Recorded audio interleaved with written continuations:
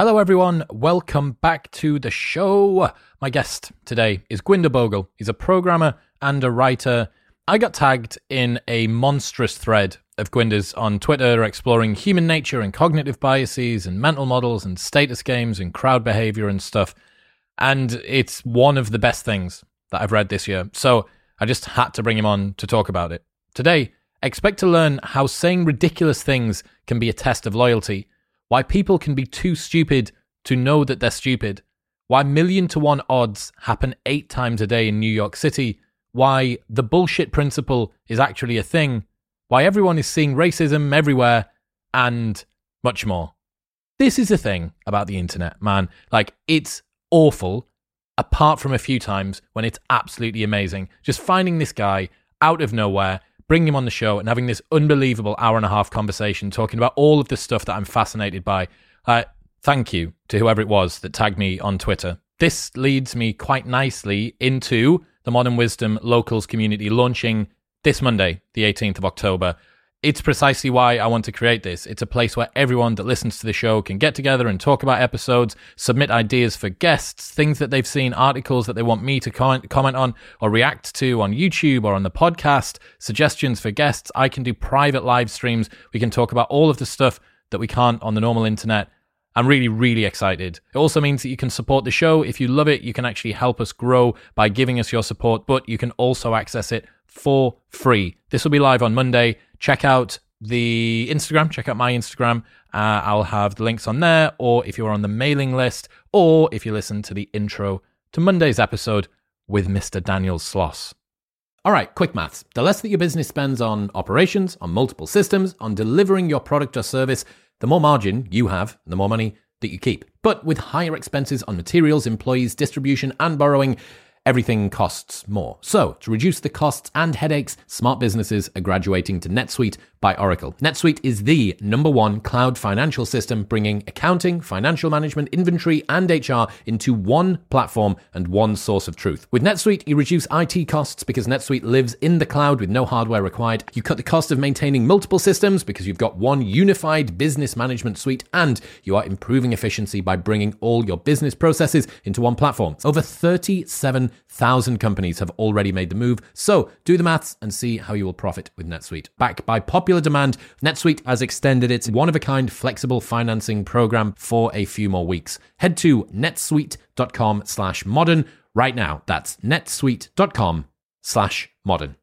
This episode is brought to you by Crafted London. Finding men's jewellery that doesn't suck is very difficult, and Crafted London have nailed it. They're the #1 men's jewellery company worldwide. They're sweatproof, waterproof, heatproof, and gym-proof. They've got custom designs in gold and silver, necklaces, chains, pendants, bracelets, rings, and earrings. If you've seen me on any of the big cinema episodes on YouTube wearing a necklace, it will always be from Crafted. I absolutely love it. It works with formal wear, casual wear, whether it's daytime or nighttime.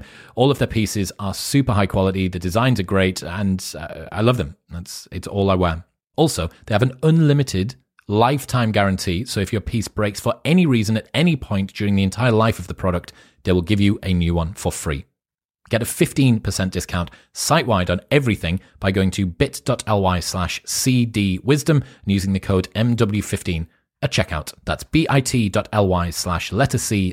wisdom and MW15 at checkout.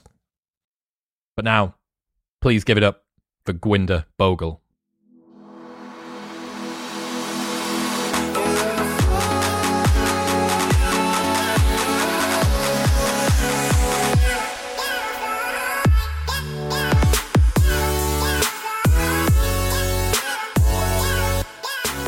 Tell me your background. How did you come to write long Twitter threads that hundreds of thousands of people see? So my original background is in tech, and I was working sort of on search algorithms and things like that, and basically tasked with sort of ensuring that people get directed to the right information. But I sort of started losing interest in that when I realized that the main problems with the internet were not actually caused by algorithms. They were actually caused by people, because algorithms are basically just a reflection of human behavior. So once that sort of epiphany came to me, I decided that it would actually be more productive for me to actually understand the core of the problems with the internet. And when I say the problems with the internet, I mean things like misinformation and polarization and things like that. So I decided to sort of move away from tech and sort of explore human psychology a little bit more. So I basically started freelance writing and sort of, understanding, sort of trying to understand psychology and how that sort of integrates with the sort of digital age and how it's caused so many problems and things like that. So yeah, I've been gradually trying to build up a following on Twitter, and it's been working quite well so far. And then hopefully I've got some enough people interested that I can actually start to really explore this topic properly and as a full-time job. It's my hope. I think so, man. The couple of tweet threads that I've seen from you that I got linked by some listeners they're monsters. Total, like 50,000 likes on a couple of them and 40 tweet threads long. So I got sent this by one of the people that listens to the show, and I just fell in love with it. So I want to go through, I'm going to harass you today and ask for some insights into some of the concepts that you came up with, and we'll see how many we get through today. So the first tweet, the law of very large numbers. Given a wide enough data set, any pattern can be observed. 1,000,000 to 1 odds happen 8 times a day in New York City, population of 8 million. The world hasn't become crazier. We're just seeing more of everything. What's that mean? So that's basically the story of Twitter. Basically, that sort of explains all of Twitter. So the whole thing about news is that news is only news if it's surprising, if it's interesting. If it's not interesting, it's not news. So people only share things that are surprising. And as a result of that, what happens is that if you've got a feed, a Twitter feed, and people are just sharing things that they find unusual, it gives you a distorted perspective of the world, because you're not seeing reality. You're seeing the exception to reality. You're seeing what's surprising, and the cumulative effect of this is that it can really sort of send you bonkers. It can send you crazy, because you just get a completely, distorted view of reality. And, this is something that occurs regardless of what your beliefs are. It really, it's a universal experience. So if you're on the left, you're just going to constantly see things that would, be sort of surprising and sort of interesting and outrageous to the left. So you'll see, racism, and you'll see a lot of instances of corporate greed, bigotry, transphobia, all that kind of stuff. So that will lead you to believe that the world is more bigoted and more greedy and just more corrupt than it actually is, because you're just seeing these sort of cherry-picked examples of the worst of humanity. And the same goes with if you're on the right and, you're anti-woke and whatever. If you're following libs of TikTok. Great Twitter account. Yeah. It's a hilarious account, and it's very entertaining. But if that's all you're following, if it's just those kinds of anti-woke accounts, then you're going to basically, all you're going to see is just, Hollywood celebrities acting crazy, and you're going to see these academics, with this kind of critical race theory craziness.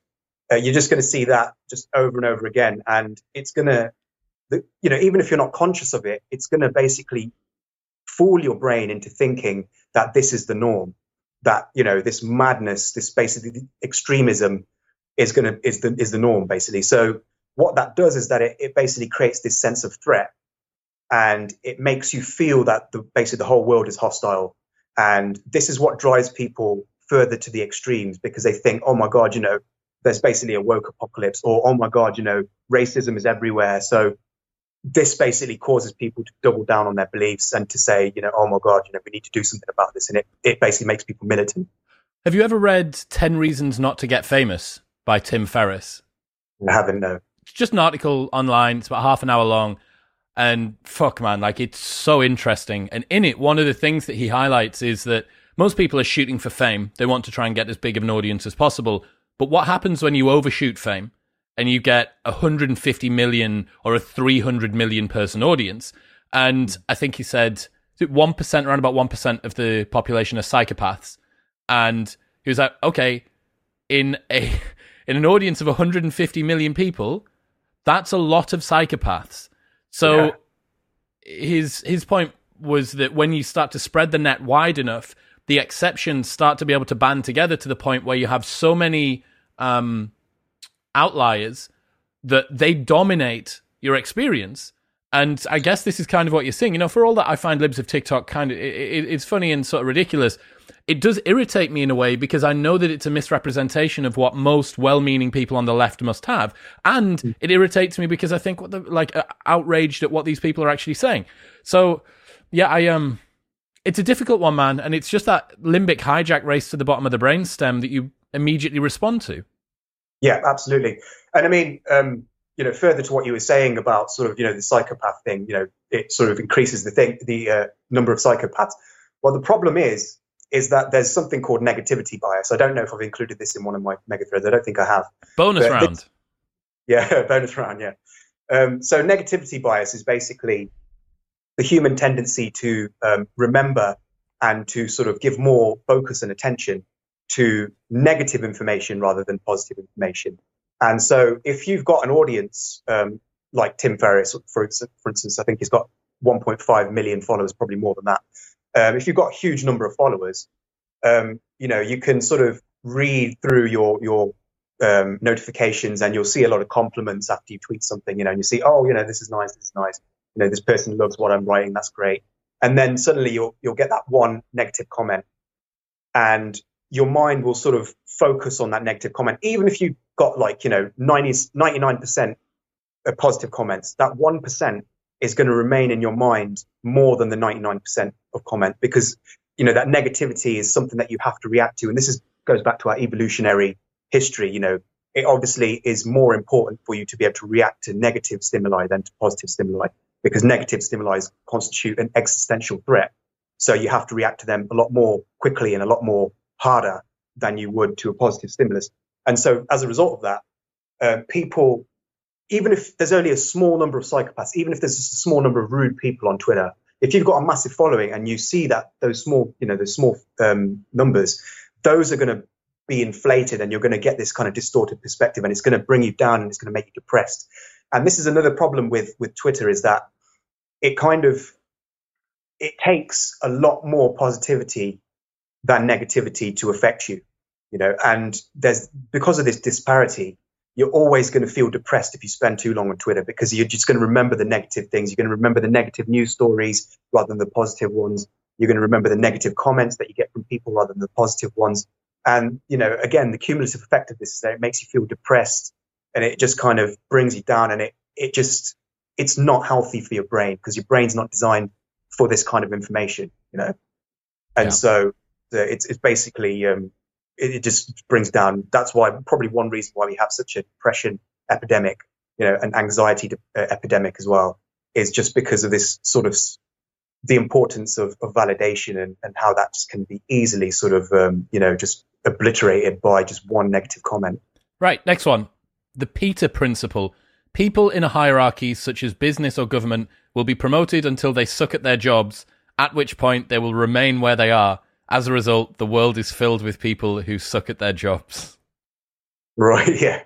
Well, this one is kind of more of a humorous one. I mean, I think it's probably true in a lot of instances. It's not true in every instance, because some people might choose to remain where they are. They might love that job and they might just want to do it despite the fact that they could do better jobs. I know a few people personally who have actually declined promotions because they like where they are currently and they want to do that work rather than a managerial role or whatever. But I think it is true as a general rule. I think, it's just this kind of game. There's this whole hierarchical game where people are always trying to impress the people above them. And then, they'll, as long as they can do that, they will be promoted and they will, sort of rise in the hierarchy. But once they can't, the investment in that person is too big to let them go. You can't just fire them because you've trained them, you've built up a relationship with them. So it makes sense sort of to just keep them where they are, to prevent them from being able to do any more damage by just containing what their responsibilities are, essentially, Well, you see this in sales organizations, right? Someone comes in, they're a good salesperson, they become a good head salesperson or senior salesperson, and then eventually, because humans in a meritocracy within an organization, they naturally want to progress and be promoted because they have this desire for growth. You end up eventually losing a good salesperson and gaining a shitty manager because this person was never built to be a manager. They were a mint salesperson, they don't want to be told that they can't be promoted because they have this natural desire for growth. You can't not promote them because then they're going to leave and go somewhere else and be a good salesperson until they maybe do get to have a shitty manager job position within that. But by promoting them, you lose the person that was good at sales and you gain the person that can't manage. Yeah, absolutely. I think there's this sort of faulty sort of sense of success that people have, which is that if you're successful at one thing, you can be successful at anything, and so somebody who's been successful, like, let's say, who's basically done really well in engineering or something, somebody will think, oh, this guy, because he's so successful in engineering, he must make a great manager. And so they'll promote them to a sort of managerial role. But the thing is that that person has spent their entire life doing engineering, and that's why they're so good at engineering. So to try to sort of just, assume that just because they're successful as an engineer, they're going to make a great manager, I think this is a bit of a sort of a fallacy that is quite surprisingly common. When places that I've worked, I've found that sort of people would just be promoted just purely based on numbers, just, sort of their statistics, sort of, as it were, rather than do they actually have the skills to succeed in a very sort of very different environment to one that they've been working on. And as a result of that, I think there are a lot of people who just aren't really qualified at what they do. And you see it all the time. You just see incompetence all the time, and it's the rule rather than the exception. And I think that, the Peter Principle does have a large part to play in that. I don't think it's the only factor, but I think I do think it's certainly one of the factors. Yeah. Next one, the golden hammer. When someone, usually an intellectual who has gained a cultish following for popularizing a concept, becomes so drunk with power, he thinks he can apply that concept to everything. Every mention of this concept should be accompanied by a picture of Nassim Taleb. I think I was a bit mean-spirited when I wrote that. If I was to write that mega thread again today, I probably wouldn't go so hard on Taleb. I was thinking of Taleb when I wrote that because I'd been following him on Twitter, and I just noticed that pretty much everything that came across him, every sort of idea that he was talking about, he would link it back to one of his ideas, which he had written back in the book. So it would either be something about anti-fragility or the Lindy effect or black swans, And these are quite sort of fundamental principles, and they do have quite far-reaching implications. But it was pretty obvious to me that what he was doing was he was essentially selling his book by just sort of making his explanations as wide as possible. So, he was basically saying that, if you want to understand A, read my book. If you want to understand B, read my book. If you want to understand C, read my book. He was basically linking everything to his book. And I think that this is something that obviously it's not just Taleb who's guilty of this. He was just the example that I thought of at the time. It's anybody. I've found this actually something that's quite common on Twitter. When you see somebody who's just written a book and they've got a new concept, they will try to explain everything in terms of that concept. And I think half of it is because they actually have spent so long on this idea that it's kind of become an obsession. And confirmation bias means that they're going to just, they're going to see any sort of any sort of way that they can make their explanation the explanation. They'll do that. That's half of the explanation. I think the other half is that it's probably a conscious decision to just sell their book. I think, I think another bit of it's the in-group, out-group dynamic as well, that by highlighting this is the language of our people, if you understand what I'm talking about, you're one of the initiates. If you don't understand what I'm talking about, you're one of the heretics. Absolutely, yeah. This is something known as shibboleths, and I think this is quite common on social media as well. People form lingo, they form these concepts, these words, which signal to others of the same tribe that they are a member of the in-group. They're called shibboleths, and they are actually a very, very sort of central part of tribal life, to have this kind of code. Everybody's got it, like people on the right, for instance, use the word based a lot, and stuff like, and then you've got people on the left who have got their whole, academic sort of stuff about, white fragility and all that kind of stuff. So everybody's got their own sort of code sort of system, which they use to sort of reinforce their in-group status and, reinforce these relationships that they have with other tribe members. So, yeah, I think that could be a part of it as well. Yeah, absolutely. Right. Brandolini's law, a.k.a. the bullshit asymmetry principle. It takes a lot more energy to refute bullshit than to produce it. Hence, the world is full of unrefuted bullshit. Yeah. I think one of the reasons why social media is just so full of shit, to put it, to put it bluntly, is because it doesn't really take much time or effort to post something that's wrong. And if you think about the kinds of people who don't think very much about what they post, they're going to be able to post at a much faster rate than people who do think about what they post. So because of that rule, most of Twitter, most of your Twitter timeline, most of your Facebook timeline is going to be composed of people who haven't thought through what they're actually saying. Because obviously they can post at a much faster rate and at a much greater rate than people who think very carefully before they post. And as a result of that, it creates the impression that people are actually stupider than they actually are. Like, I'm not being funny, but when I first joined Twitter in 2014, one of the first thoughts that I had was, my God, there's a lot of stupid people on this planet. That was actually one of my thoughts. I just couldn't believe it. I'd never been exposed to so much stupidity when I just looked at Twitter for the first time and saw all of these idiotic comments. I just couldn't believe it. And part of that was because I'd fallen under the illusion of Brandolini's law. I'd basically been given this false impression of people by the overrepresentation of people who don't think before they post. There are a lot of very smart people out there, but they sort of are very anxious, and they tend to really, really think very, very hard before they post. And as a result of that, they don't post very often.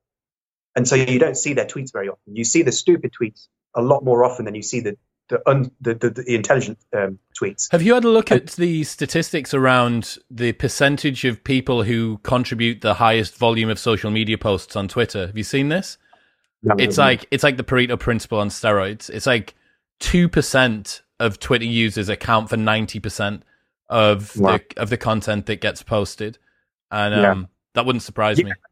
I can believe that. I can believe that very easily, because I mean, when I first joined Twitter, I sort of just followed anyone and everyone really, and there was just so many of the tweets were just like, "Oh, I just made a bacon sandwich. It tasted very good. It's lovely." Just stuff like that. And there are a small number of people who post stuff like that all the time, and they're responsible for just filling up Twitter with junk. That's why you have to be very very discriminatory, I think, on Twitter. You have to be very careful about who you follow. And I think it's a good idea to block as well. I used to be against blocking because I thought it was kind of like, unfair on people because you're kind of dismissing them out of hand. But I've come to the conclusion that there's too many people on this earth for you to have any time for nonsense. So I would advise people to just block. If somebody's posting stuff that's got very low information density, when I say information density, what I mean is, in a single tweet, how much information are they actually giving you? If they're not giving you very much information, or if it's irrelevant information, it's a good idea just to block them or mute them. Probably mute them if they haven't been rude to you. I usually only block people who are rude to me, but I mute people quite often because I feel that it's what they're doing is they're muscling out other people on your timeline who have more thoughtful thoughts. So it's very important, I think, to do this, because it's the difference between Twitter being a hell site and Twitter being like a digital Disneyland, basically. That's the difference. If you're just very careful about how you curate your information, follow the right accounts, block and mute a lot liberally, then you'll find that Brandolini's law is not so influential on your life anymore, because people will be thinking a lot more carefully before they post, and that will sort of offset the sort of effects of the law. Best thing I ever did was limit myself to 99 people that I follow. That's it. Yeah. It's the best thing that I ever did, and Twitter is such a beautiful place for me now. I see articles I'm interested in. I very rarely see retweets of stupid stuff, and I've got in the back of my mind, I've got some sort of little limbic clicker of how many strikes someone's on, and then if within the space of a month someone annoys me too many times, it's like, all right, well, there we go. There's a slot that's opened up. Who I don't know who I had to kick off in order to start following you. But whoever it was, unlucky. Right, next one. The Tocqueville paradox. Have I pronounced that right? Yeah. Tocqueville paradox. Tocqueville paradox. As the living standards in a society rise, the people's expectations of the society rise with it. The rise in expectations eventually surpasses the rise in living standards, inevitably resulting in disaffection and sometimes in populist uprisings. Yeah. So this is a very important one, I think, because this is a very powerful counter argument against the people who see racism everywhere, who see, all this bigotry and all that kind of stuff. There's this whole concept of how on the left, how sort of systemic racism has got worse, and how, basically it's almost, if you were to believe what is sort of posted, in the New York Times and stuff like that, it would seem like there's an epidemic of racism and misogyny and transphobia and, all these other phobias and isms. But what's actually happened is that our conception of these things has actually widened. So yeah, that's another one. Concept creep. That was yeah. The concept links in with Tocqueville paradox quite easily, because they're both sort of referring to the same general principle, but in slightly different ways. So I'll probably just do both of them together. So concept creep is basically when your definition of a certain concept expands when that thing becomes less common. So, for instance, misogyny is an interesting one. So the original concept of misogyny was that it was sort of like a violent hatred of all women, basically. It was this belief that women were inferior and that, or it was something to do with sort of that they should give over their sexual reproductive rights to men. Female racism almost. Yeah, kind of, yeah. It was bigotry directed at females. So that was the original sort of concept of misogyny. But as the world became more enlightened and women's rights were put on parity with men's, and sort of there was more equality, that old sense of the term no longer had much relevance in the West. I mean, it still has a lot of relevance in the East because there's still a lot of that kind of misogyny in the East. But in the West, there's not so much of it anymore. So the Oxford Dictionary actually changed the definition of misogyny. And it became, it went from sort of hatred of women to it could be dislike of individual women, or it could be dislike of particular groups of women. It didn't have to be like, just a sort of a blinding hatred of all women. And gradually that word has been sort of appropriated. Now it's been sort of reimagined again by the left, by the modern feminist movement. To now it can also basically mean, it could be hatred of a particular woman. You see this very often. Hillary Clinton weaponized this new definition of misogyny very, very cleverly in the sort of election. When she was criticized, by people, she would basically say that it was because she was a woman. She was seeking to be the first female president, and they didn't want the first female president because they were misogynists and this kind of thing. So it was politicized, and it was basically because of that. How this links in with the Tocqueville paradox is that when you expand the definition of a term, that thing becomes more common again. So if misogyny in the traditional sense is decreasing, and then you increase the scope of the word misogyny, suddenly the instances of misogyny are going to increase again. So it's going to seem like misogyny is getting worse, when in fact it's not actually getting worse. The definition of it is expanding. And this applies not just to misogyny or to words like racism. I mean, racism is another one.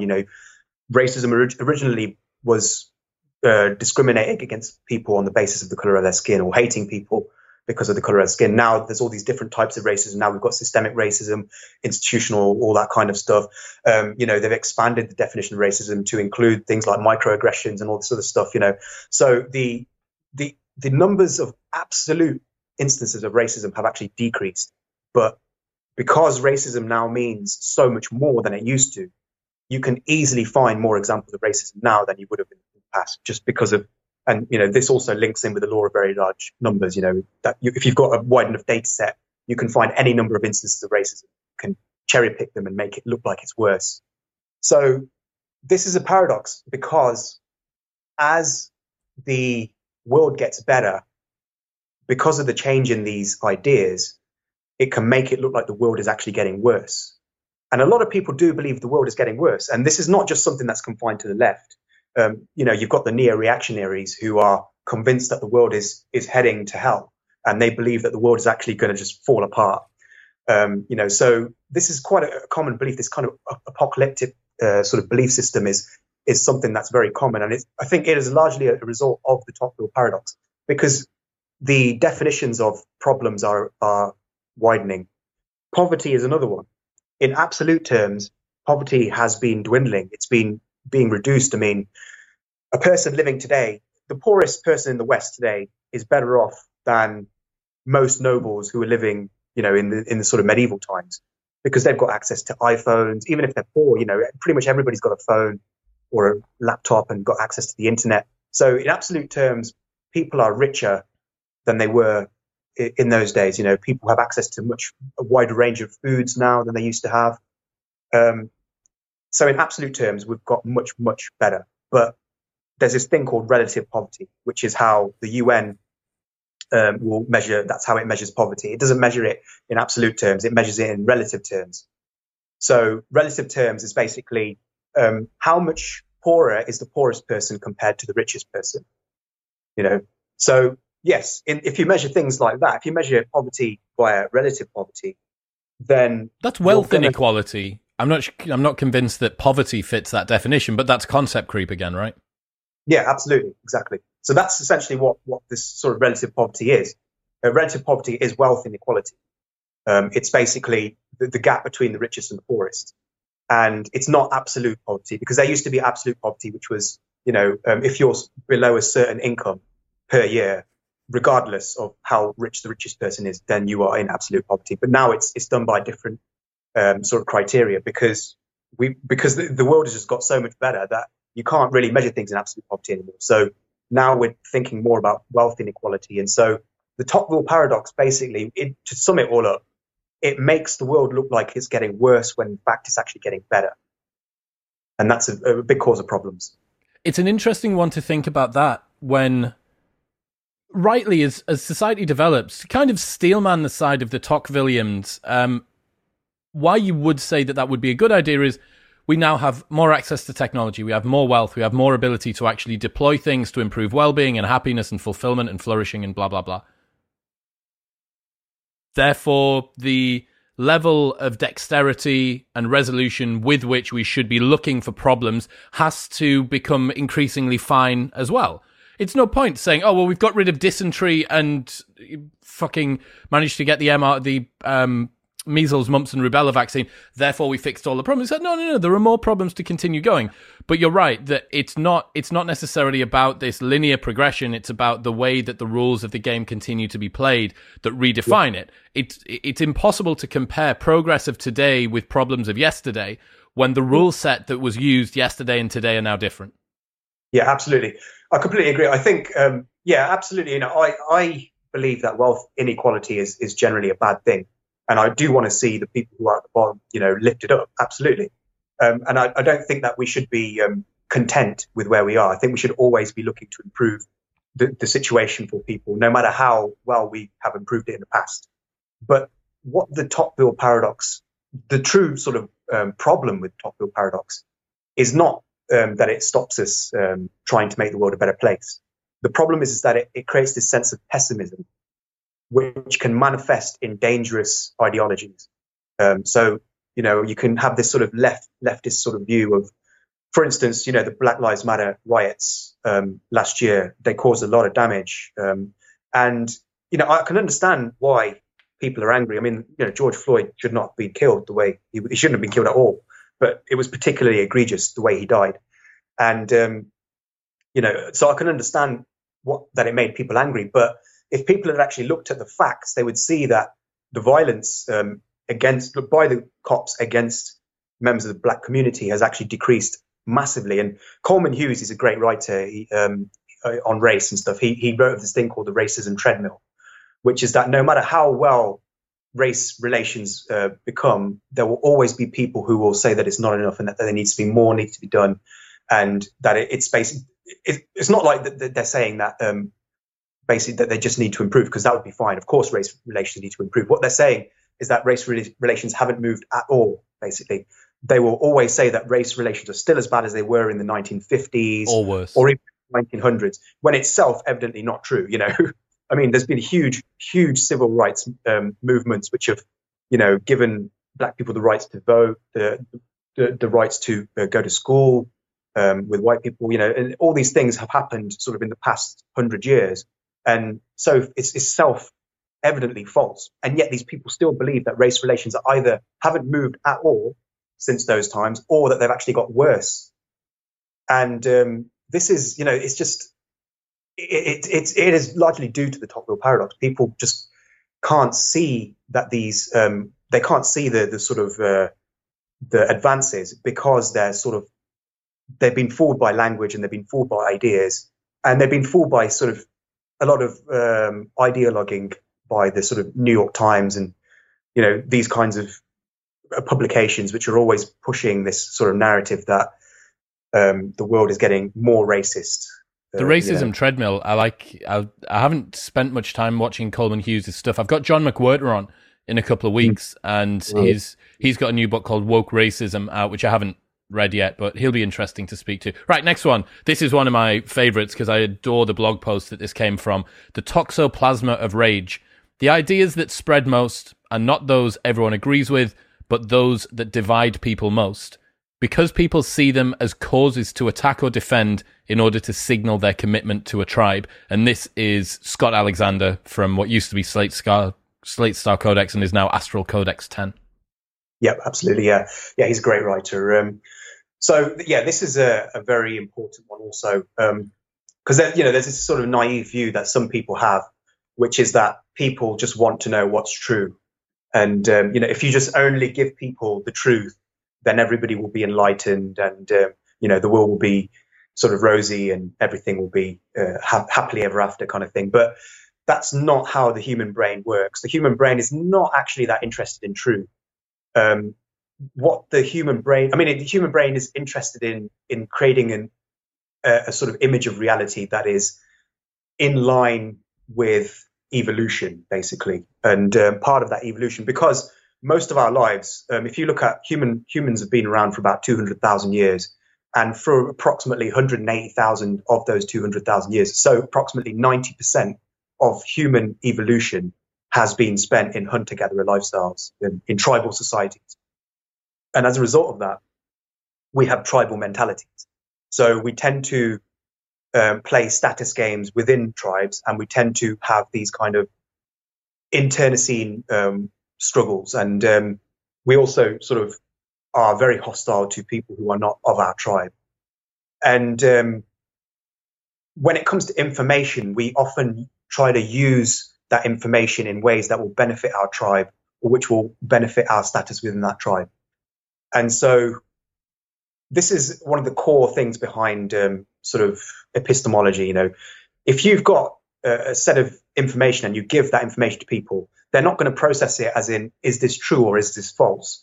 They're going to process it largely as, does this hurt or does it help my tribe?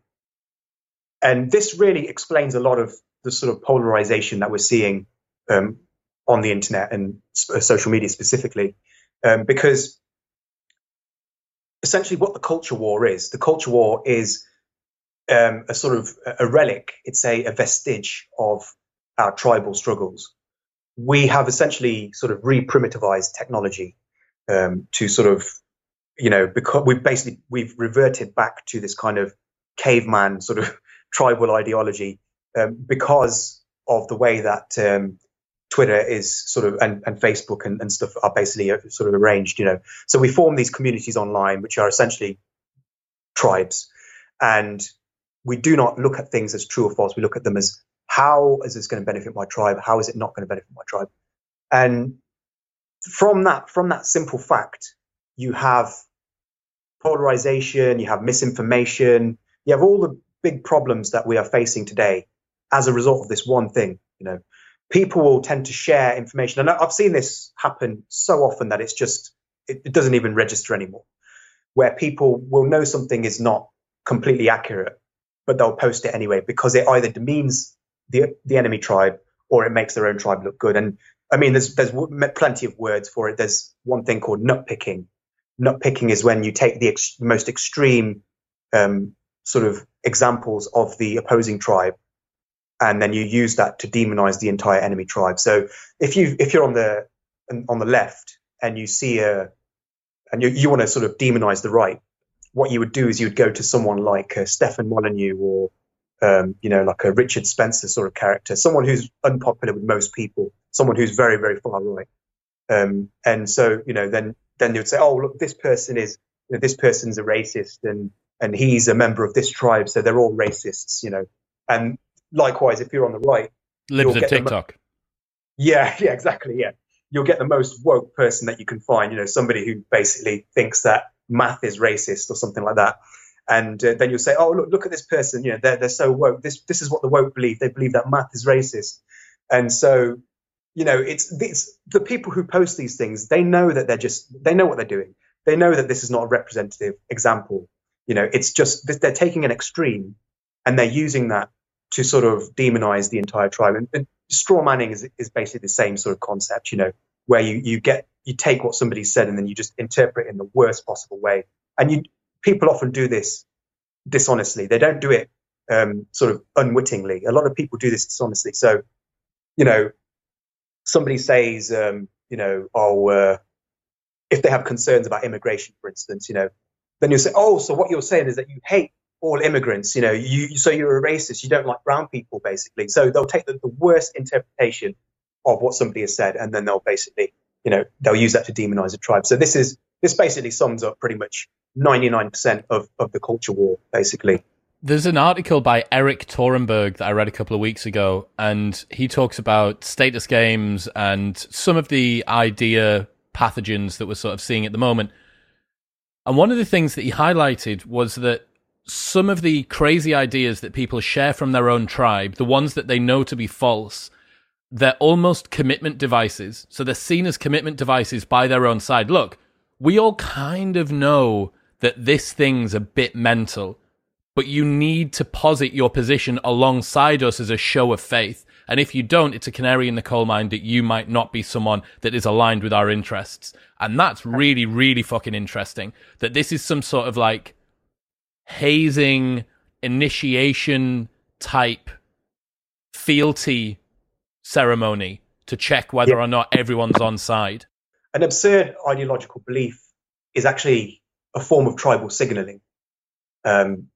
It signifies that one's ideology is more important to them than reason itself, than truth, sanity, reason.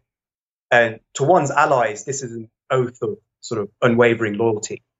To one's enemies, it is a threat display, basically. So it's not always about what's true. It's often about how does this make me look to my tribal sort of compatriots and to my enemies, And I think a lot of that is actually, it really does explain a lot of the culture war. People are not saying what they think is true. They're saying what is going to sort of favor them to their tribe. They're saying what they think is effective. Yeah. Yeah. All right. Next one. Bulverism. Instead of assessing what a debate opponent has said on its own merits, we assume they're wrong and then try to retroactively justify our assumption, usually by appealing to the person's character or motives. Explains 99% of Twitter debates. Yeah, and this also links in with what we were just talking about. I mean, people are not configured for truth, and they're configured for these tribal games. And so often, if you're debating somebody who's of a different tribe, it makes sense to just assume they're wrong, rather than have to actually do the hard work of actually, analyzing, are they really, telling the truth? It's just much easier and much better just to assume that they're wrong and then to work your way backward through that. And I mean, I think everybody's guilty of this. I'm guilty of it myself. Sometimes if I'm arguing with somebody that I just know that I'm going to disagree with, I won't really pay too much attention to what they're saying. I'll just look at the keywords that they're using and then just be like, oh, okay. Make a value judgment from there. Tell you what's the perfect example of this that you see from the right. As soon as someone criticizes them, they'll go onto their profile, and if they've got their pronouns in their bio, they'll just reply with pronouns in bio, case closed. And you're like, well, that is precisely dealing with the person, not the argument. Yeah. And I think a lot of it has to do with the format of Twitter as well. I think you can't really have a decent debate on Twitter. It's just not possible. I've made this comparison where I've said that trying to have a debate on Twitter is like trying to have a sword fight in a phone booth. It's just not possible because you don't have the space. Unwieldy. It's unwieldy. You don't have the space to really to explore ideas. And so people will tend to just take shortcuts because they don't want to argue. I mean, it's a laborious thing to actually get into a Twitter argument with somebody. I don't do it anymore because it's just a waste of time most of the time, because you're not going to change their beliefs. They're not going to probably change yours. Yep. And it's just going to result in insults and then just heat rather than light. And, what's the point in it when you could be spending that time doing something more productive? One of my favorite Twitter followers, Adam, tweeted this earlier on. Twitter is too short for specifics. Generalizations have to suffice. Midwits can't abide generalizations. They'll point out every exception and demand you tweet a full thread. Then they refuse to read the threads. Don't tweet for midwits. They are not your audience. Yeah, it's true. I mean, I have to deal with this all the time. Every time I tweet, I have to sort of make a compromise between accuracy and pithiness. And the thing is that I like concision. I like to say witty one-liners, right, on Twitter. But the thing is that if you say witty one-liners, you have to omit a lot of context. And the lack of context is where the people are going to be coming up in your mentions, and they're going to be accusing you of, lacking context, of, well, the best reply to one of those pithy little statements is, well, like, not everyone. And you're like, well, yeah, obviously not everyone. I wasn't trying to be exhaustive with this little aphorism that I've come up with that rhymes, so I think it's cute. Like, just leave me, allow it. Yeah, exactly. Yeah. I mean, that's what I mean. Twitter is really just is for very, very brief general maxims about the world. It's not really for anything more. It's an aphorism circle jerk, isn't it? All right, next one. This is one of my favorites. I really want to hear your thoughts on this. Goodhart's law. When a measure becomes a goal, it ceases to become a measure. For example, British colonists tried to control snakes in India. They measured progress by the number of snakes that were killed, offering money for snake corpses. People responded by breeding snakes and killing them. Yeah. This is a very interesting one. So when you have a system and then you try to sort of optimize that system by reference to a single metric, what normally happens is that metric will be gamed. History has shown that human beings will always game a system if they can do so. It's sort of like part of the human makeup to try to do that. We always try to find loopholes. We always try to, get sort of underneath the sort of the fence and try and get to the other side. We try to always find our way around things. And basically, this is why it's a bad idea to try to use metrics for anything, because they will always be gamed. You can always find a way to manipulate metric with anything, like, for instance, I mean, this goes back to what we were talking about with poverty and relative poverty. If you measure things in terms of poverty and absolute poverty, people will change the sort of definition of it, or they will manipulate it in such a way as to make it look like something it's not.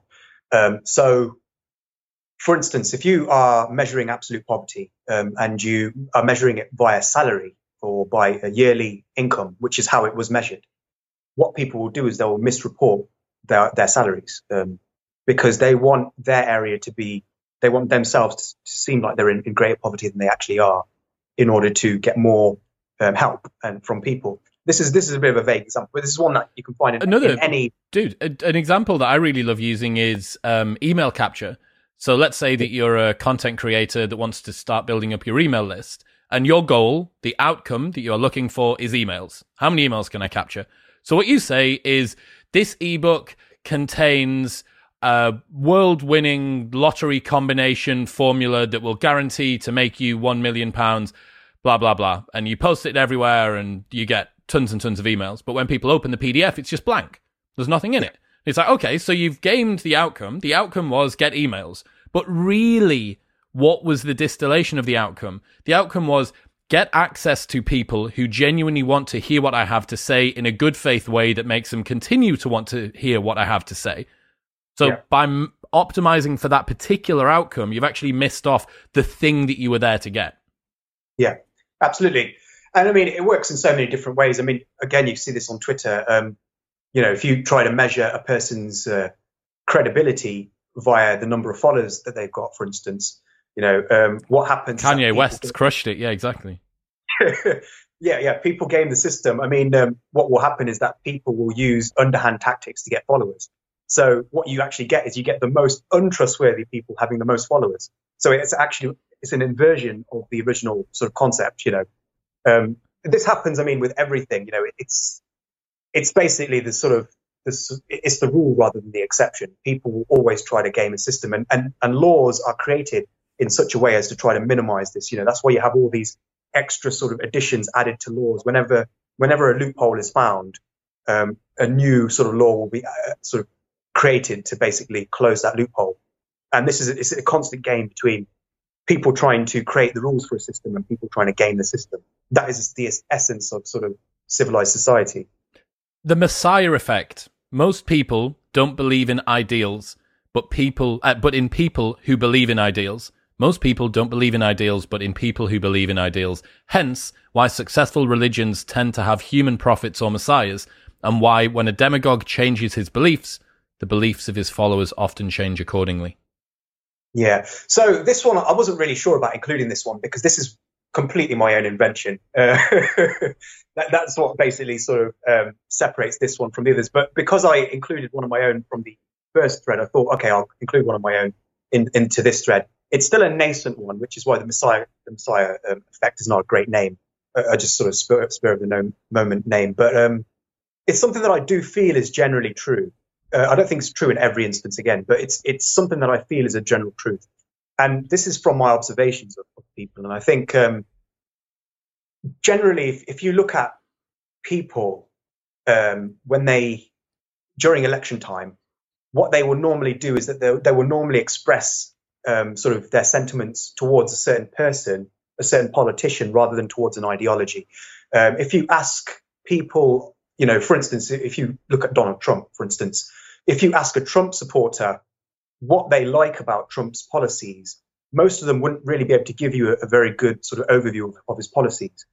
They would generally just say that I like him because I think he tells it like it is. He doesn't care about what the establishment thinks.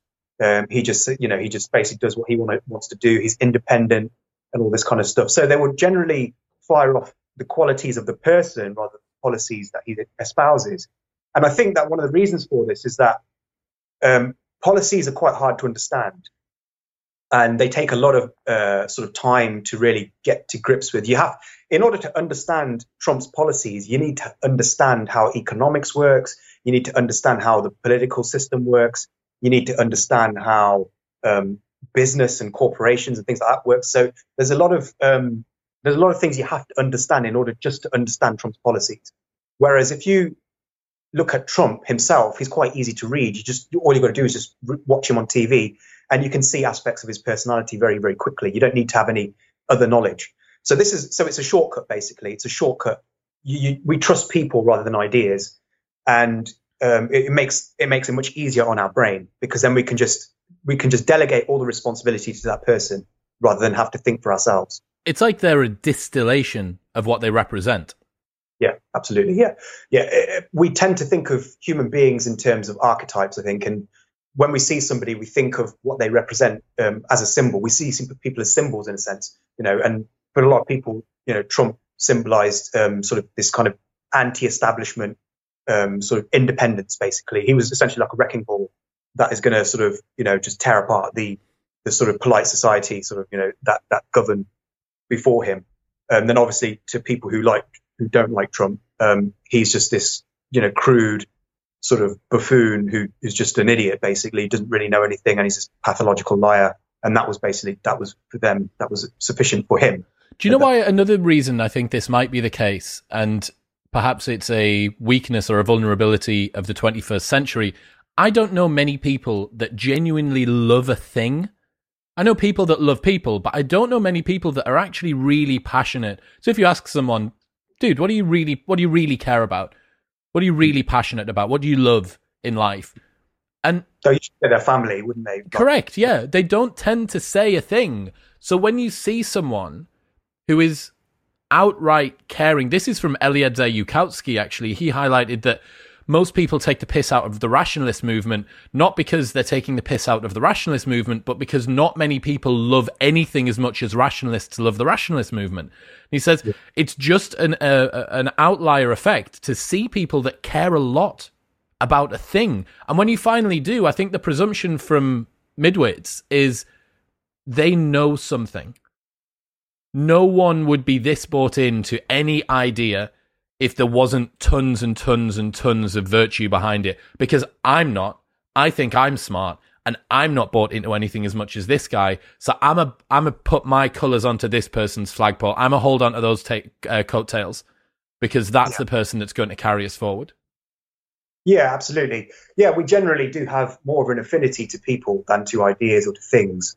And I think part of it is also the same reason why we like watching Hollywood actors, play parts and stuff. It's that we get the archetypes from these people. We see the way that a certain person behaves, and if we like the way that they behave, we try to emulate them. We see them as a model for our own behavior, and through that, we sort of it's like a way that we kind of try to improve ourselves by emulating other people. And if we see somebody that we like, think, oh, okay, I'll be more like this person.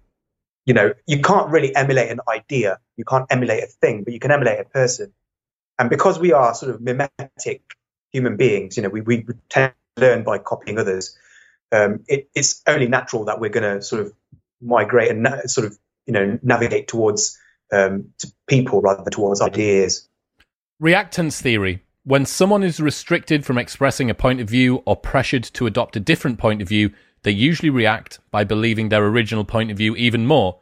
And then you did an article about why the best cure for fake news is more fake news as well, which is related to this, I think. Yeah, reactance theory is one of the key arguments, in my view, against censorship, because what history has shown, and by history I mean just the past couple of years, what that has shown is that if you try to stop people from believing something, they're going to dig their heels in harder. Because Dostoevsky actually made this point, long, long ago, where he basically said that what people want is not truth. What people want is they want to exercise their free will. They want to basically exercise their free will. And if that means going against reason, they will choose freedom over reason. So, and he said this in a book called Notes from the Underground.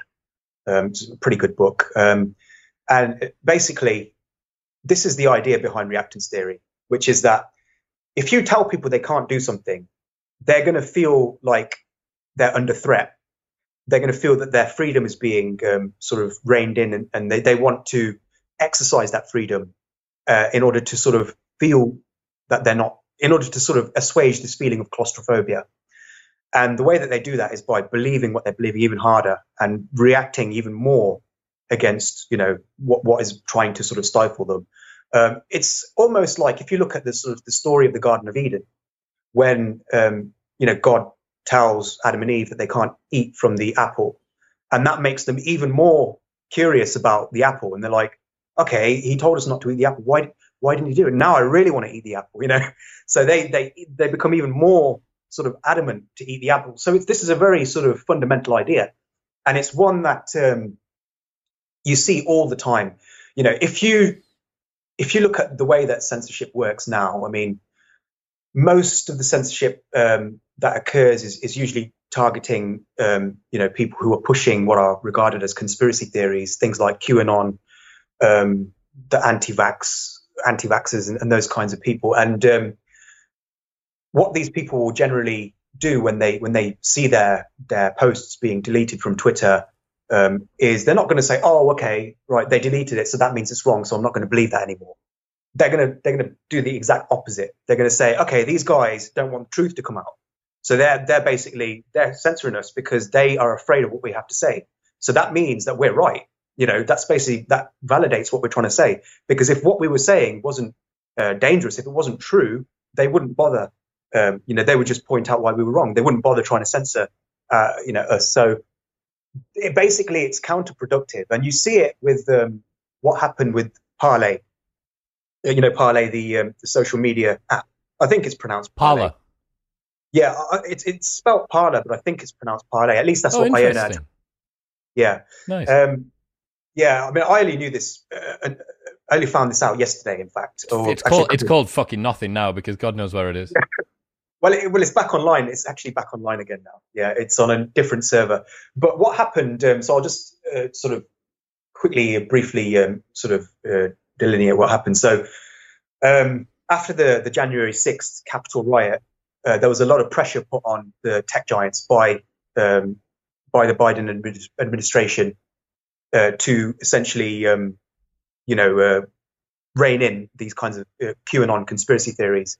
And basically, what Amazon did is Amazon figured that one of the websites using its platform, its web server, this social media site called Parler, was basically key to organizing the riots. So they essentially deleted the website from their platform. And in their view, this was a good thing because this would ensure that people wouldn't be able to coordinate any further sort of riots. But it actually had no effect because everybody just went to alternate platforms such as Gab, and they basically just did what they were doing before. But now they were extra angry because now they thought this is actually a confirmation of everything that we have been saying. They have actually, they've tried to silence us. They've tried to silence us en masse. And so this is clear that there's some kind of conspiracy. And this is the thing with conspiracy theories, is that if you try to conspire against a conspiracy theory, it becomes more evidence of conspiracy, and that's what essentially is happening with these with censorship. It appears to the conspiracy theorists that censorship is a conspiracy, that it's part of the conspiracy, essentially.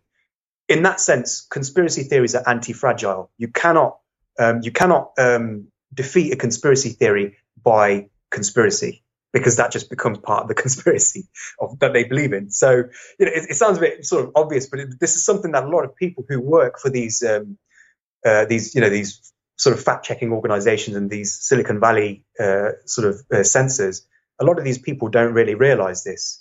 And this is actually one of the problems that I see with this, partially, or a counterpoint to it, is that taking out individual speakers that hold keystone positions can be effective. So I know that Alex Jones has a particularly large audience, but his audience isn't going to grow. Like, the only way that Infowars.com now increases in size is by word of mouth. He can't advertise. He's not got access on social media. Donald Trump, now when you see him on the internet, you're like, oh, look, it's Donald Trump, as opposed to, oh, look, it's Donald Trump. Like, it's a surprise rather than something that's obvious. And the example that I use for this is Milo Yiannopoulos. Like, Milo got totally unpersoned from the internet. Yeah. And where the fuck has he got? Now, he may be an easy example because he's just gone mental. But in some situations, it might work.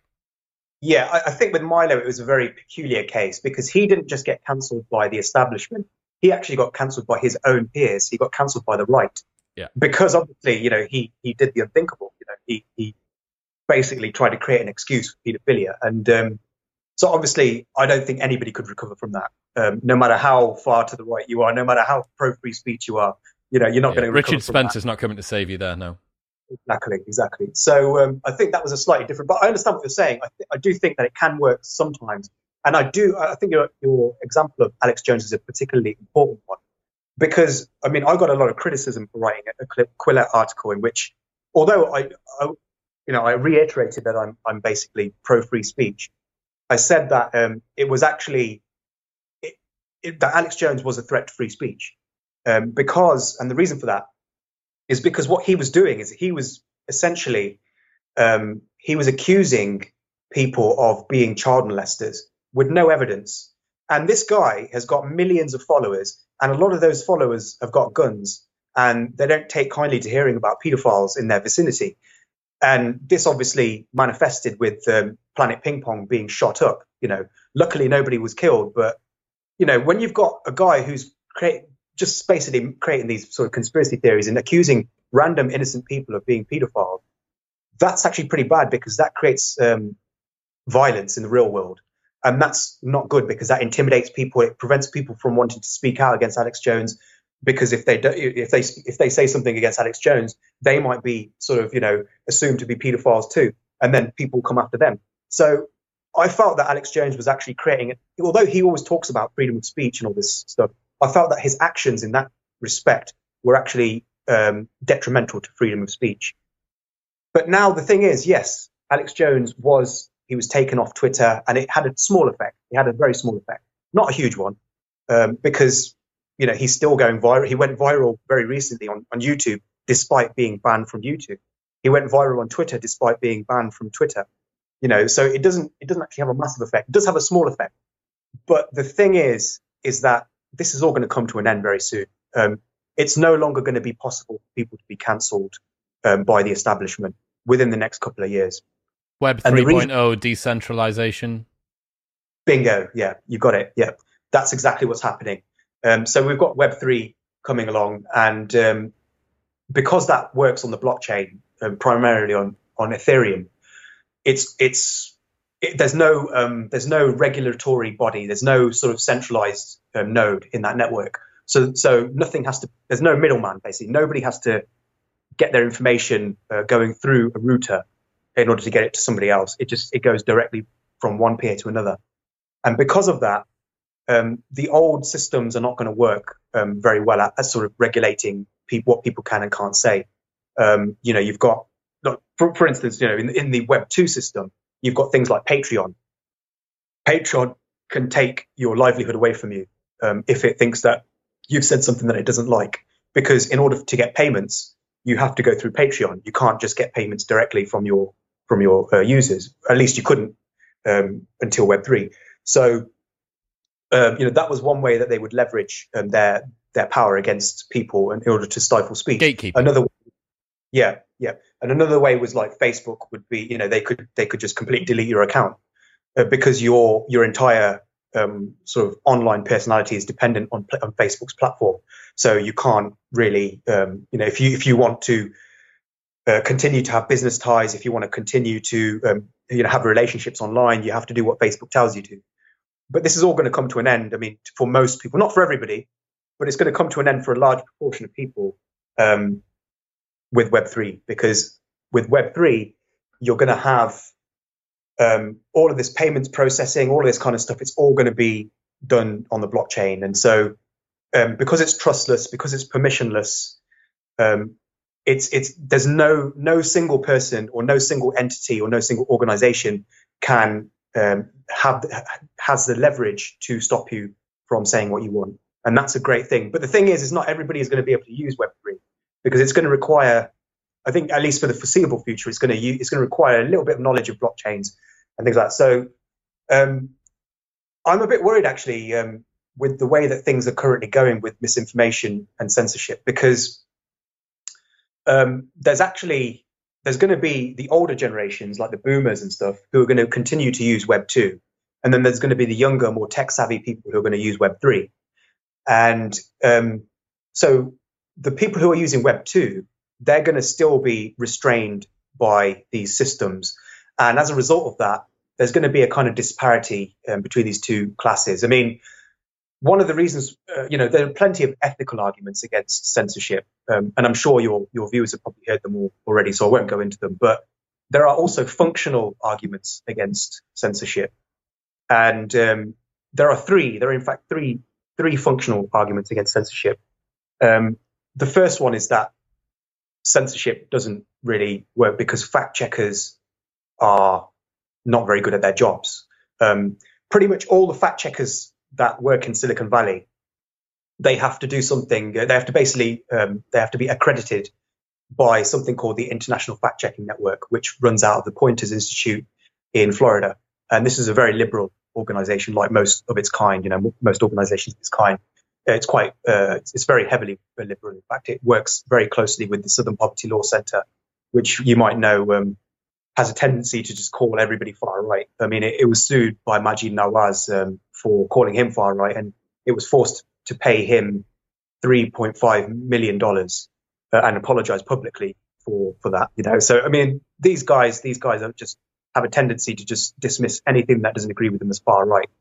And these are the people who compiled a database for the International Fact-Checking Network of fake news websites for the fact checkers to use. This database had to be taken down after it was revealed that it consisted pretty much exclusively of conservative news websites. And it was written by a podcast producer for the Southern Poverty Law Center. So it's pretty messed up system. All of these people, basically, these people are the guys who work at Silicon Valley. Silicon Valley's fact checkers are overwhelmingly ultra liberal. They're very liberal. They regard anything to the right as fake news. They don't fact check the left very often. So it's got a very strong ideological slant, and because of that, you see them getting things wrong. Like, for instance, the lab leak hypothesis. They completely got that wrong. They thought it was a conspiracy theory. It's very clear that there's more evidence now for a lab leak hypothesis than there is for a natural origins hypothesis.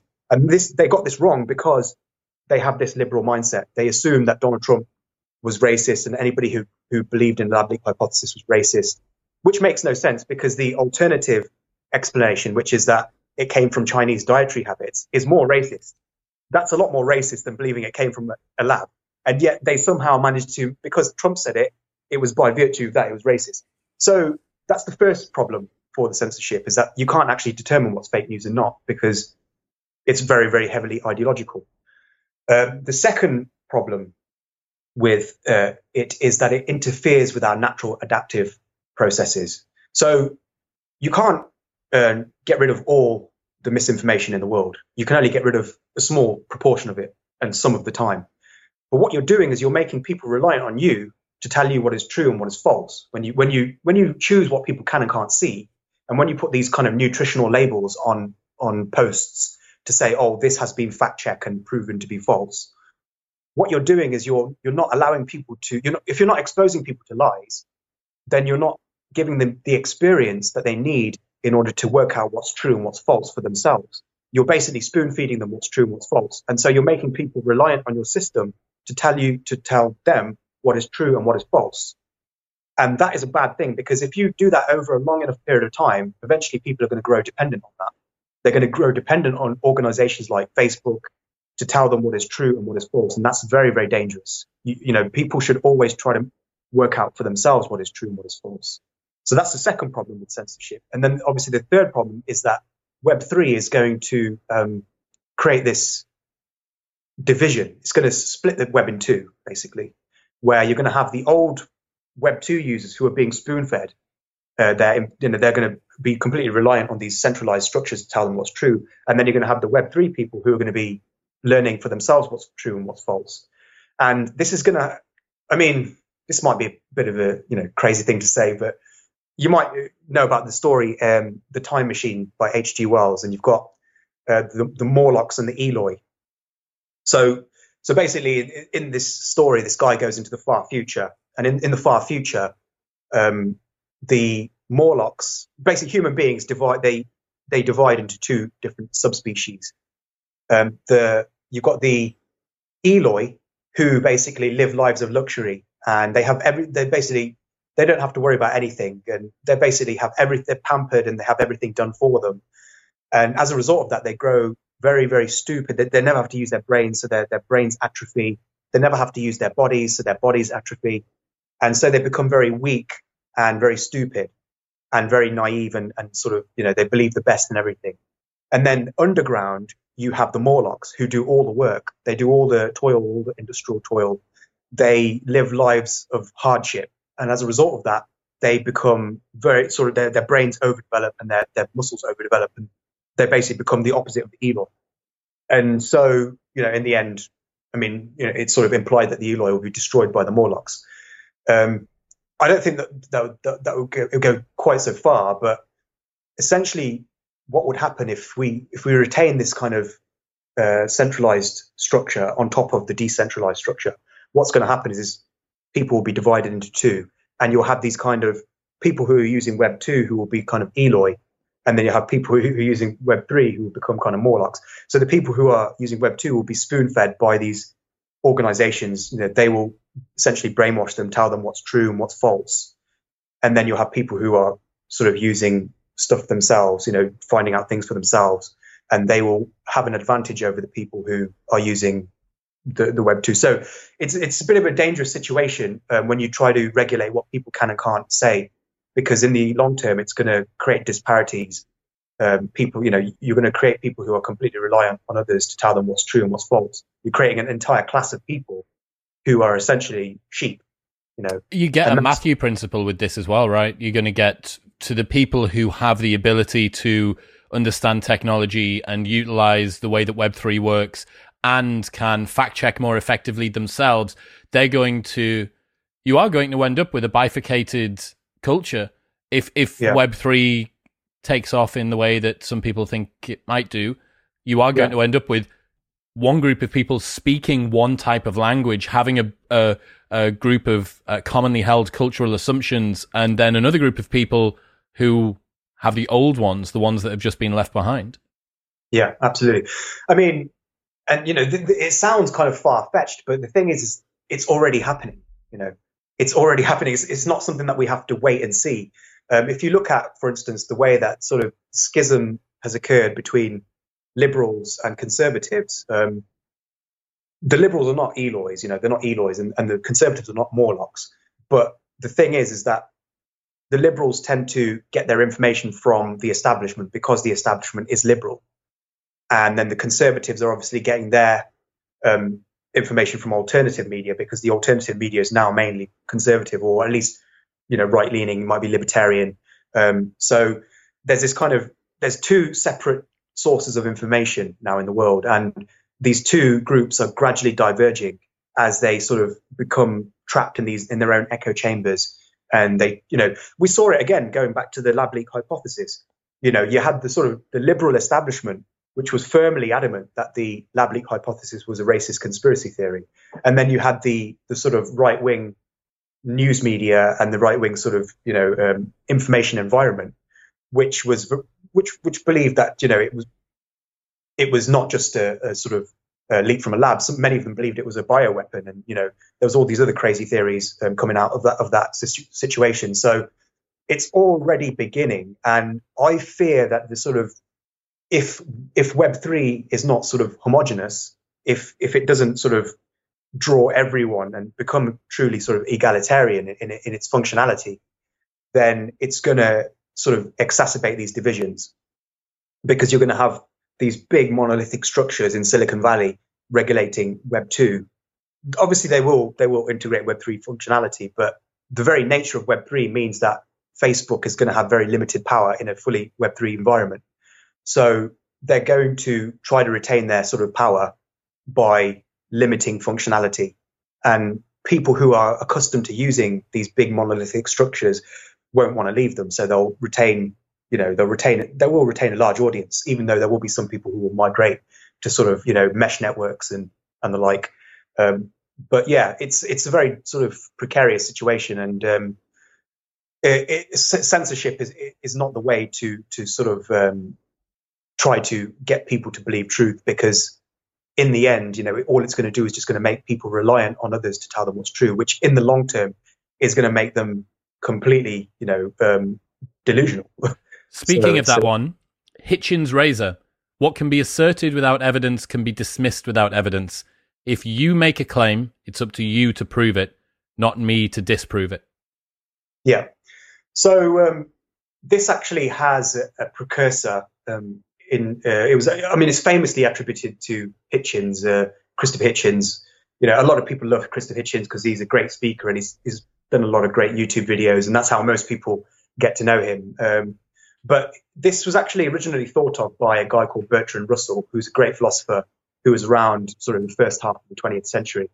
And he had a concept called Russell's teapot, which was basically that, imagine there's a teapot which is sort of orbiting the moon right now.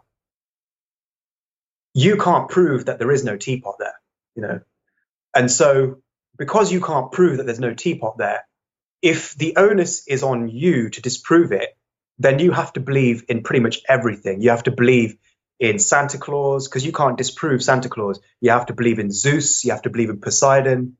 You have to believe in Shiva.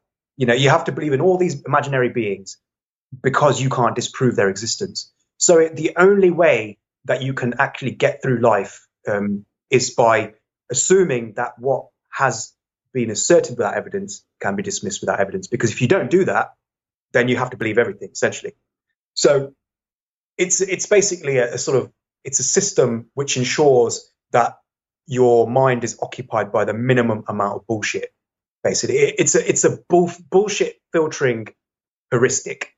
That's the best way to think of it. So few people use this, though, because a lot of the time we have these assertions that occur online and people posit them as if you should accept the fact that they're there.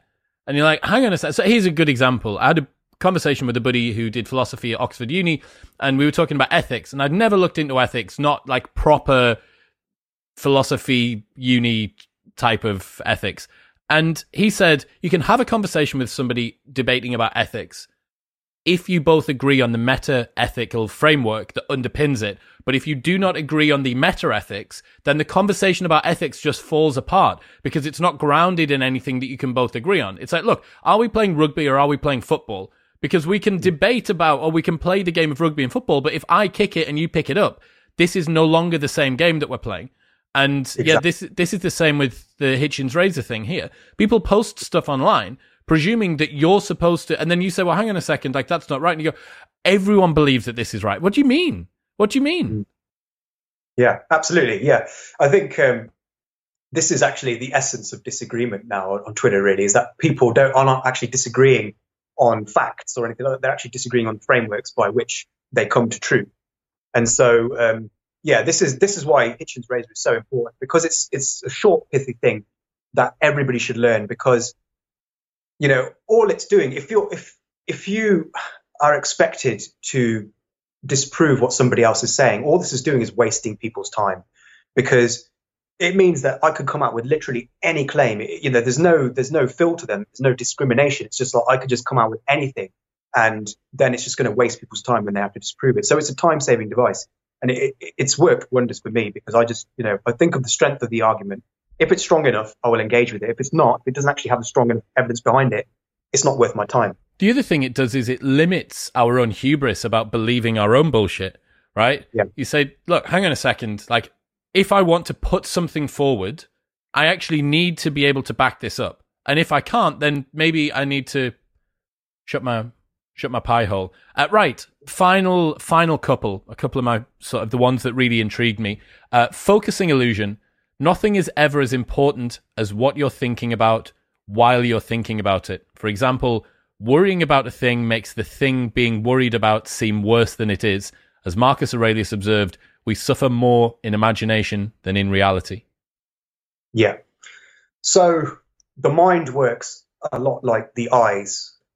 So the eyes can only focus on one thing at a certain time.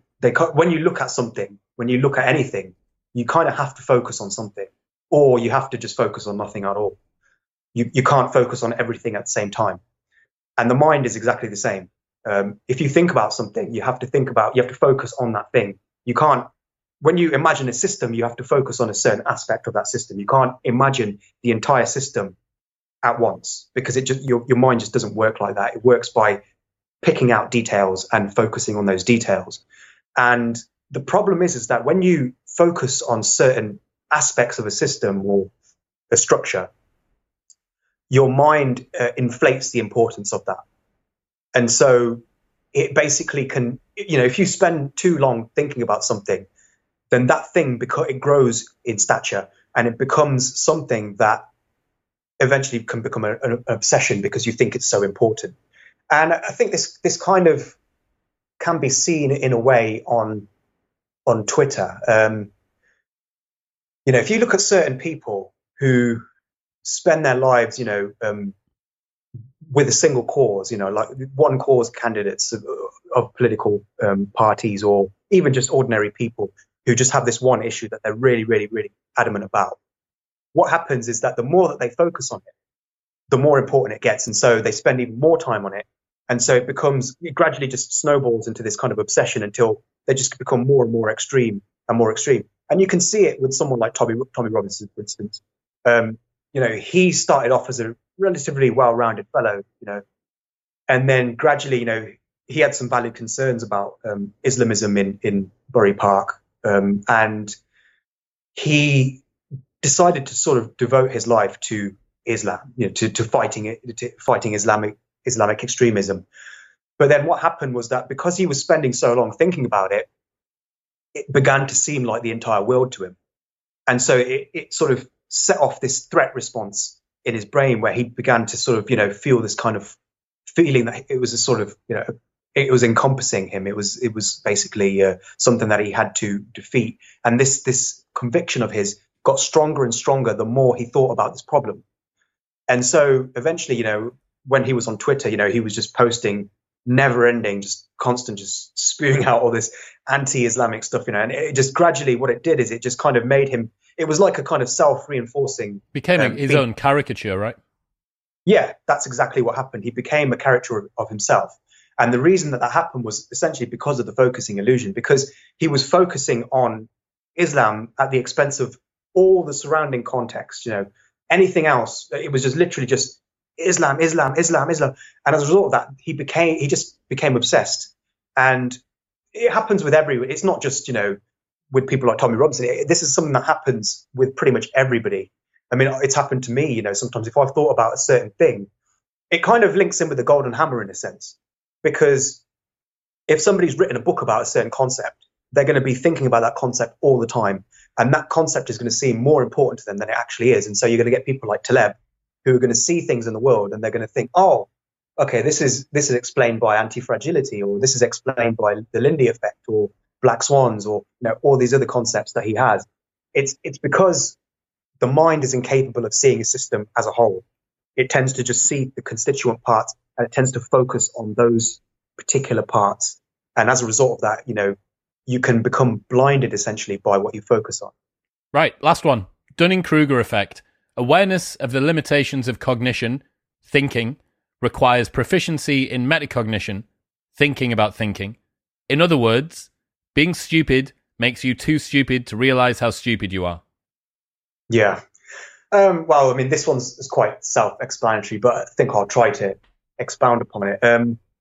So I think really this is kind of the main obstacle to people educating themselves and becoming more intelligent, because you can only remedy something if you see the problem, if you actually know what the problem is. But the problem with human minds is that they're incapable of really comprehending themselves. Nobody really understands their own limitations. You can't, because you can't step outside yourself.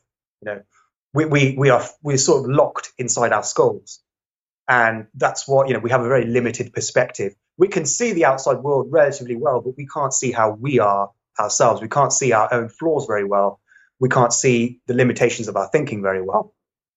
And as a result of that, we often, there's a sort of correlation between how unintelligent you are and how ignorant of your own unintelligence you are. So, people sort of who are very ignorant are obviously going to be ignorant of themselves. And so they're going to be ignorant of their own stupidity and their own ignorance. And so it's very hard to remedy that, because what exactly are you supposed to do? If somebody can't recognize their own ignorance, then you can't really remedy it. It's a bit of a sort of sticky situation that people are sort of in. So, I mean, one of the ways that you can try to rectify it is by educating people about the Dunning-Kruger effect, by actually telling people, look, everybody is ignorant to a certain extent, and the degree to which you're ignorant limits how aware of your ignorance you are. How do you think the Dunning-Kruger effect relates to the Midwit meme? I think it probably does explain it to a certain extent. I think when people are kind of, when they are not really aware of their own flaws, they will just tend to just not bother trying to seek anything out of their own comfort zone. They won't try to find. If you think that what you believe is right, then you're not going to try to correct it. Do you get what I'm saying? So these people are just going to carry on believing what they already believe. They're just going to just sort of, they're not going to bother trying to remedy. because they're not even aware that there's even a problem. So this, I think, is the crucial sort of element of midwits, and not just of midwits, but of everybody, really. I think everybody has this problem. This is not something that anybody is immune to, and we're all guilty of it. And I myself am ignorant about my own ignorance. There's a lot of things that I don't know about myself that I'm ignorant of. So it's something that we all have to contend with. This is the problem. But I think that this is something that we can only really remedy by making people aware of the Dunning-Kruger effect itself, and also by making people aware of cognitive biases. Because when you're aware of the way that your brain is working, then you can sort of you can take steps to remedy it. And I'll give you an example of how you do this. Let's say that you are an employer and you are going to hire one of two people, person A and person B. And let's say person A and person B have got the exact same qualifications, and they're pretty much exactly the same in terms of what their work history is and all that kind of stuff. One of them is physically attractive and one of them is not. So who would you hire in that situation? A lot of people would probably say, I would hire the physically attractive person, but that's actually wrong. You should actually hire the physically unattractive person, because the physically unattractive person has managed to get where they have gotten despite having the ugliness, the unattractiveness. So you're basically second guessing your own bias. You're basically saying, okay, so there is actually a bias at work here, and that person has overcome that bias. So they must be more competent than the attractive person. So you can do it through these little sort of thought experiments like that. You can try to teach people to be aware of their own biases, which can go some way to remedy the Dunning-Kruger effect. But you'll never be able to completely, be aware of every problem that you have in your own thinking, because thinking just doesn't work that way. Matt, we'll just hold our hands up and allow ourselves to be carried away by a tidal wave of nihilism. Look, dude, we made it. Thank you so much for coming on today. What should people do if they enjoyed this and want to check out more of your stuff? Where should they go? Yeah, so the best way to keep in touch with me is on Twitter. So you can follow me at G_S_Bogal. That's BHOGAL. And I've also got a Substack on the horizon, which I'm going to be opening soon. I'm going to be exploring a lot of these concepts in more detail in essay form, which is, just only a couple of weeks away now. So that's something that I'll be doing soon as well. And yeah, hopefully I'll be able to increase the understanding of these concepts. Sick, man. Well, just write some more threads and then we can do some more episodes. That's what I want. Well, more threads will be coming as well. Yeah, this is something I'm going to start doing semi-regularly. So I think I'll probably try and get another thread out for the end of the year, and then we'll see what goes from there. Good man. Catch you later on, dude. Cheers. Thanks, Chris.